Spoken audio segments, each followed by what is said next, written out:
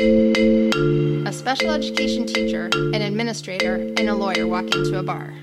And our conversations can get pretty lively. And now you'll join us while we talk all about special education and the public school system. I'm Robin Fabiano, a special education teacher and a building-based student services administrator. And I'm joined by Abby Hanscom, a district-level student services administrator, and Angela Smagula, a founding partner at Kahn & Smagula, specializing in educational law. We've been working together across multiple districts since 2009 and have lots of opinions about special education. In this podcast, we hope to share information, lessons learned, interviews of VIPs, and bring some humor to an otherwise serious topic. But before we get started, 3 disclaimers. 1, the views shared on this podcast are our own and don't represent the views of the district in which we work. 2, everyone might want Kahn & Smagula as their attorneys, but Angela is not giving legal advice during this podcast. 3, although there are federal laws governing special education, we work in Massachusetts, a state that has extra protections, so some of which we speak about may not apply in your state. So let's get started. Hi, Angela. How are you? Hi, Robin. Happy almost start of the school year. I know. Isn't it crazy? The summer flew by. It did. I agree.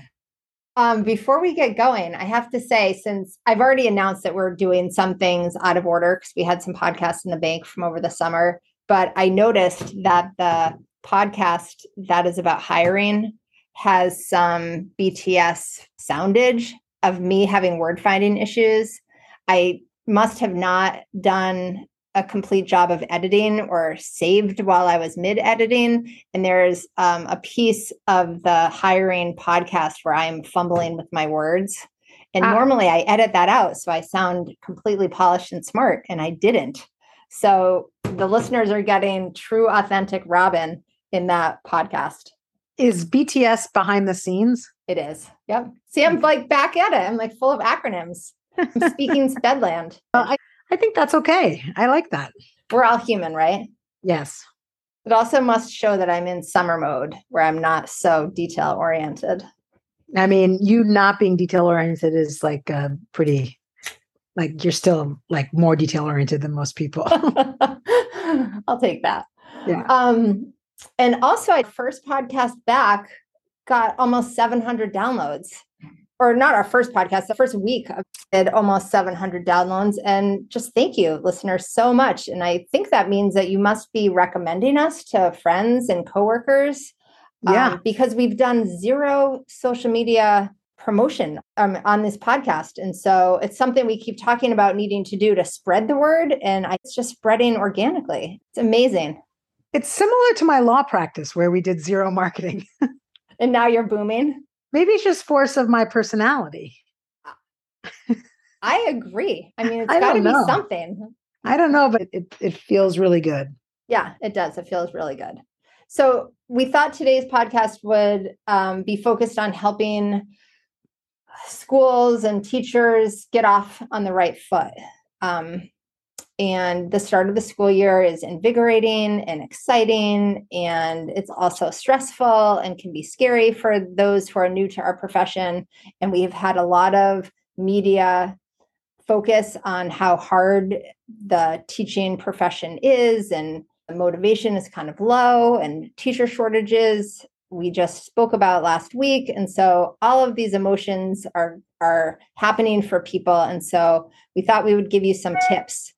I've been doing a lot of back to school trainings, and the level of enthusiasm is really high with new teachers. I love that. Yeah, super high, super high. So I feel like the media is distorting some of that stuff for like storyline, but I've been interfacing with a lot of really enthusiastic new teachers, young and old. So I think it's going to be a great year. The fact that you just commented that you're doing new trainings for school systems aligns with our first tip. And we've said this how many times in our podcasts? I think we'd be millionaires if we got even a penny for how many times we've said this, but know your school district's policies and procedures. 100%. And we've done this at our leadership team with teachers, and also now are starting to plan for how we're going to roll out our new policies and procedures and review of our handbooks with students. And those three stakeholders, and probably four, how you communicate your expectations and policies and procedures to parents, utmost importance. Yeah, I mean, you got to read the handbook, right? I mean, a lot of the work that I do over the summer is revising and reviewing and updating handbooks. And that's not just for like make work. They need to be read. And it's important for teachers and administrators and parents and students to read it and understand it, because a lot of it is notice. And I'm always preaching about notice and how important it is. And that's in the handbook. Yeah, I was just going to ask you to maybe go into a little bit more detail on notice. And then for those of you who also are interested in some of our podcasts around how the handbook is really essential to schools and student success, you should go back and listen to our discipline podcast. Yeah, I agree. I mean, for as far as discipline goes, of course, with the public school system, it's all statutory based. And so all of those pieces of information with regard to notice and due process are in the handbook. And in addition, all the laws that the school district has to apply, all the rights that the students and teachers have, all the rules that need to be followed, they're all in the handbook. And I'd also like give a shout out to the employee handbook as well. I can't tell you how many times people say, like, I know we have an employee handbook, but I haven't read it. And the employee handbook guides employees' rights and what the school's district's rights are with regard to employment.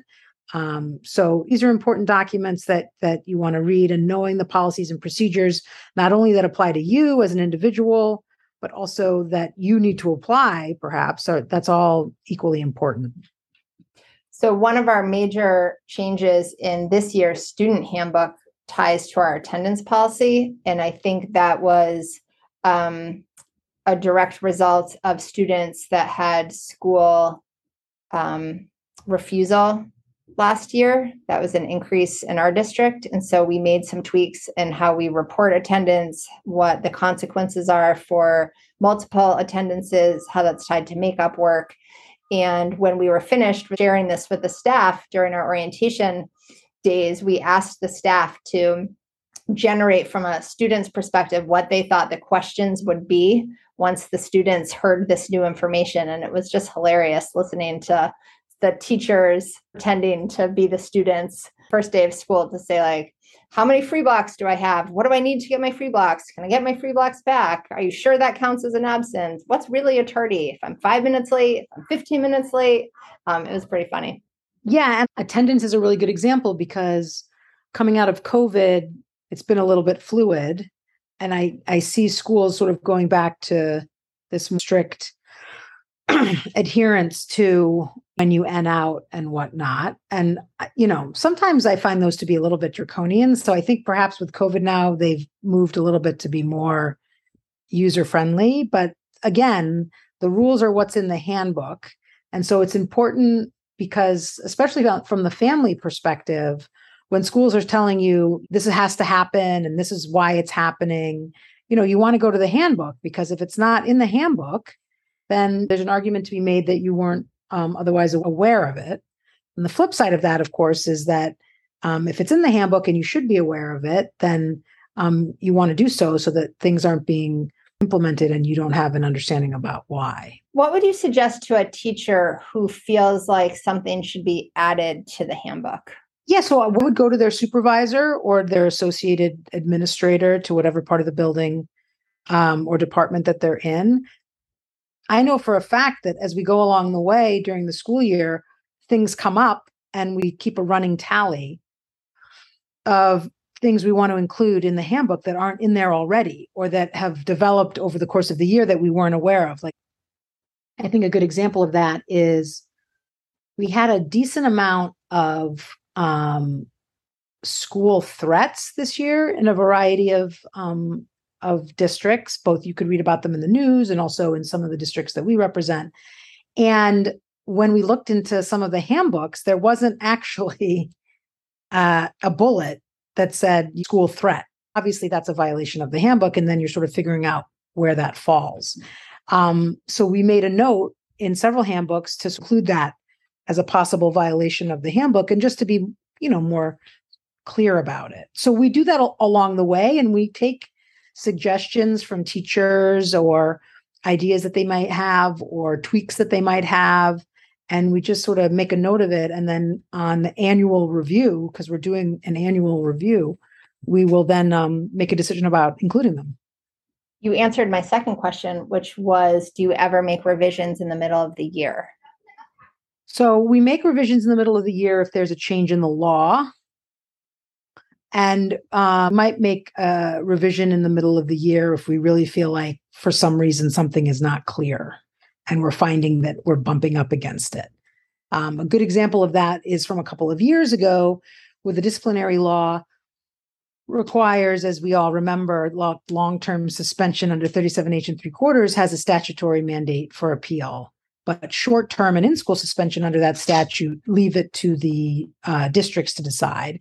And some districts, in implementing the discipline law, forgot to decide that. So then it was like a sort of haphazard. Sometimes we're allowing appeals, other times we're not. Are we allowing appeals? And so I had a situation in a district where we rolled something out in the middle of the year to be clear about it.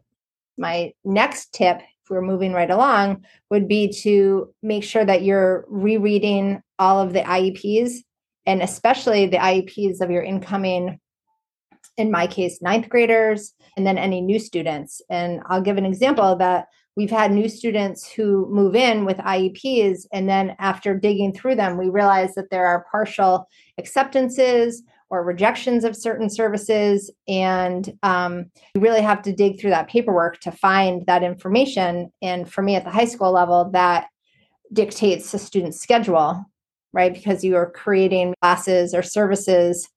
And if a IEP service is declined or rejected, then that impacts what their day-to-day experience is going to be. Yeah, no, I think that's such a critical point. Like, you want to reread all of the IEPs that you're responsible for implementing, and also the 504s. Don't forget the 504s. And you want to make a plan for how those are going to work perhaps in a new space, perhaps with new professionals in the room. And you want to refamiliarize yourself with those. Absolutely. And don't just assume you remember it, right? Totally. And we have a mechanism, like a sign-off system. So we are ensuring that the teachers have actually read the IEPs and are aware of the accommodations afforded to the students in the general education setting. And so that would be also on the list, not only as the special education person knowing the students and the IEPs and plans, but making sure that any general education teacher who needs to be responsible for accommodations in their setting has a really strong understanding of what they need to provide for the student. 100%. And I mean, that's where the pitfalls lie, right? Where there's lots of different people that need to be implementing something in an inclusive setting. And it's not for lack of wanting to do it. It's just a matter of understanding that that's what has to be done. And it's super important too, also under point 2, is to be prepared for subs. So that's also a trap for the unwary, so that the special education teacher, the general education teacher have a plan in place for when they're out, so that the subs know, because the subs have to do it too.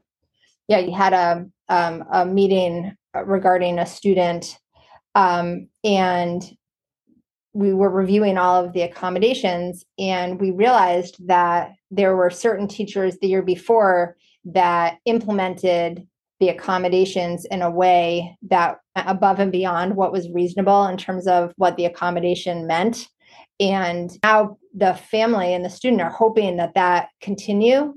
And we had to say to the teachers, the accommodations that are on the IEP are what are agreed upon and need to be in place. If you choose to go above and beyond and do something different, then that's your choice, but that's not the standard. And just remember that then that sets other people up for not doing the expected job in a way that the family might wish. And so it's really important, I think, to provide the accommodations that are listed and do that very consistently and very well. So you're not setting up a colleague. Agreed.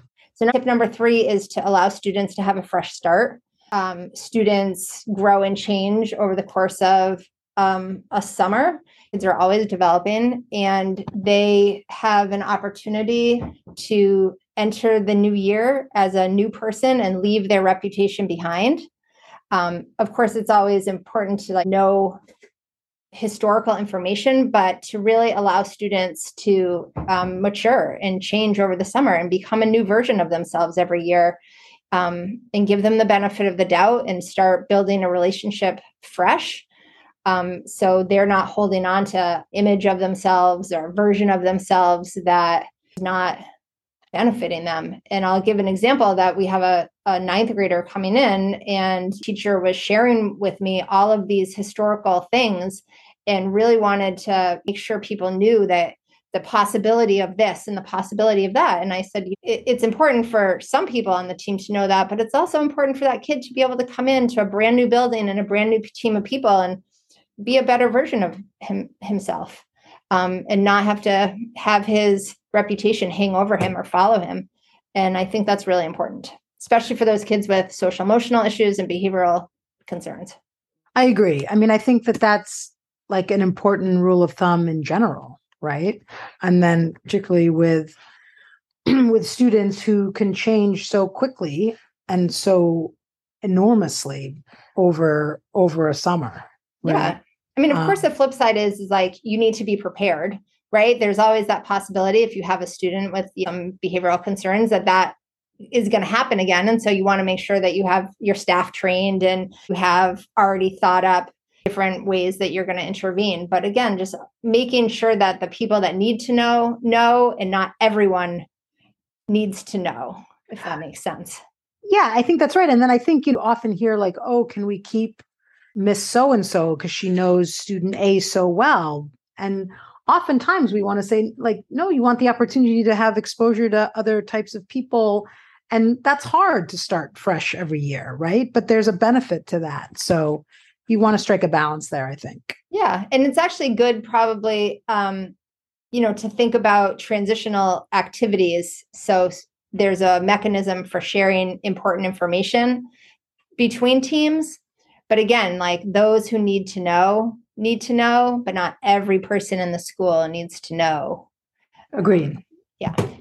I was thinking about tip number 4, which, is something that is important to me, which is revisiting your classroom routines and expectations and making sure that you're communicating that to students and coworkers and families in a way that sets everyone up for success and allows you to have some boundaries and balance between work and life.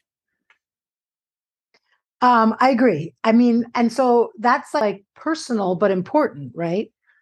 Because everyone's had their summer and now you're sort of back to sort of work life and you want to make sure that you have that balance. But it's important to understand that it's not summer anymore. Yeah. And sometimes for new teachers, things can go so fast during the school day that you might be at home working at 7, 8, 9 o'clock at night. And that is normal for your first couple of years of teaching, right? You bring things home, but you also don't want to get in the habit of being available to everyone at 8 o'clock at night, because that's not sustainable for you, your own mental health, or the relationship between the student and the teacher, because you want the student to be able to advocate and problem solve on their own, or understand that it's okay to wait until the next day to get an answer or some help. And I remember early on in my teaching career, a parent found my phone number. This is like when we had yellow pages and you could look up someone's phone number, and I had a landline, and he called me. Nothing that you're saying is resonating. I don't know anything. It's called a landline. And he found my phone number and he called me. And I remember the first time I answered and it spoke to him. And then the second time he called me, I said, this is my home number. It's 8 o'clock at night. I really am not able to talk to you. And he said, no, you're like in an emergency room doctor. Like my kid is so needy. Like I need to have some advice and some help. And I said, well, I am not an emergency room doctor, though. I'm a teacher. And let's make an appointment during the day to talk about how you can get some other help, because I couldn't be problem solving on the phone at 8:00 at night with them. But I think sometimes if you end up doing that, you end up setting up these systems and permissions for people to contact you, or that you are able to be available at all hours. And I think we know that quickly leads to burnout. Yeah, it leads to burnout. It leads to boundary crossing. It leads to lots of things that would read problematic to me. I mean, the advice that I like to give is that, I mean, people in education are like people pleasers, I would say, 90% of them. So I often spend a lot of time talking to teachers about that they don't need to respond to an email during their history class, right? Or even in the next 3 hours. Like, especially this was pre-COVID, but also in COVID, is that there's a lot of blurring of lines and blurring of communication. And I'm a victim of that as well. I mean, my practice encourages that, but like I will often send texts to people at 10:00 at night. And my husband's always like, stop texting people at 10:00, including you. Stop texting people at 10:00 at night. Like, that's not appropriate. Like, it's not a good idea. There has to be some end of the day. And so people just text because they're thinking of it and instantaneous, and they send it. But people on the receiving end of that, it depends on who you get, feel like they need to immediately respond. So we just want to be thoughtful and careful about our workday and our boundaries with regard to students and parents. Yeah. And I think if you're a parent that's listening, no way are we saying this because we don't want to help your child, because of course everyone is in the profession to help students. But again, just sets up some unhealthy expectations and practices. Just to be clear, like my clients can, reach out to me at any time, of course. Of course. Thanks. I text you sometimes at 10:00 at night. You do. Then you say, don't text me back because I'm going to bed. That is true. Because you're up later than me and I'm up earlier than you. That's facts. So I sometimes text you at like 4:30 in the morning. You do. Anyway, just going back to the routines and expectations, I think it's really important also to set the students up on the right foot. And if you are implementing new routines in your classroom or in your school, that you set them up as early in the year as possible and are consistent with them and practice them and revisit them and teach them over and over again, so students can become really independent and know the expectations of the classroom and of the school. Agreed. Once you do that, you're setting up students for success, and you kind of avoid pitfalls throughout the year. So I think our last tip would be for new teachers to make sure that they're using their mentors, and experienced teachers, like, make sure that you're working as part of a team, because teaching should not be an isolated activity. Everyone does better when you're part of a team. And so make sure that you are using people around you to share ideas, to gain information, for support, and for new teachers to really understand the culture and practices and procedures, so you are not making mistakes that could be avoided just by asking for some help and support. And everyone expects you to ask for help and support, new teachers out there. Don't think that you need to know everything and do things alone. Yes. I mean, I would say that teaching is one of the few professions where mentorship is still alive and well and very, very important. And more seasoned and experienced teachers really like being mentors. And young teachers really want to seek out that sort of partnership. So that's a super important tip, and one that people should not, sort of shy away from doing. It's hard too, especially I'm finding with young teachers, new teachers. A lot of them are coming into the workplace after being remote or hybrid, bouncing around a little bit, and they're not used to as much this past year the collaborative nature of being in the building and whatnot. So I would just encourage them, as we move hopefully further and further away from COVID as a crisis, that people are able to do that in the workplace. I'll tell a funny story that my first year teaching, my colleague and really good friend Kim was my mentor. And speaking of landlines, I used to call her, and her machine, she would screen me out and her machine would pick up, and I would say into the machine, "I know you're there." pick up your phone. I have one question. Pick up. She would finally pick up and say, another question. But I couldn't have gotten through my first year without her support and answering all my questions. And so I want to encourage people to reach out.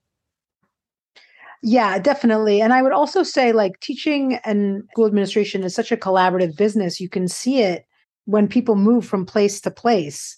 They move where people that they've worked with previously have gone, and they establish new relationships, new working relationships in that new workplace. So they're relationships that you'll have for a long, long time. So we hope that these tips are helpful, and we are also available for non-legal advice.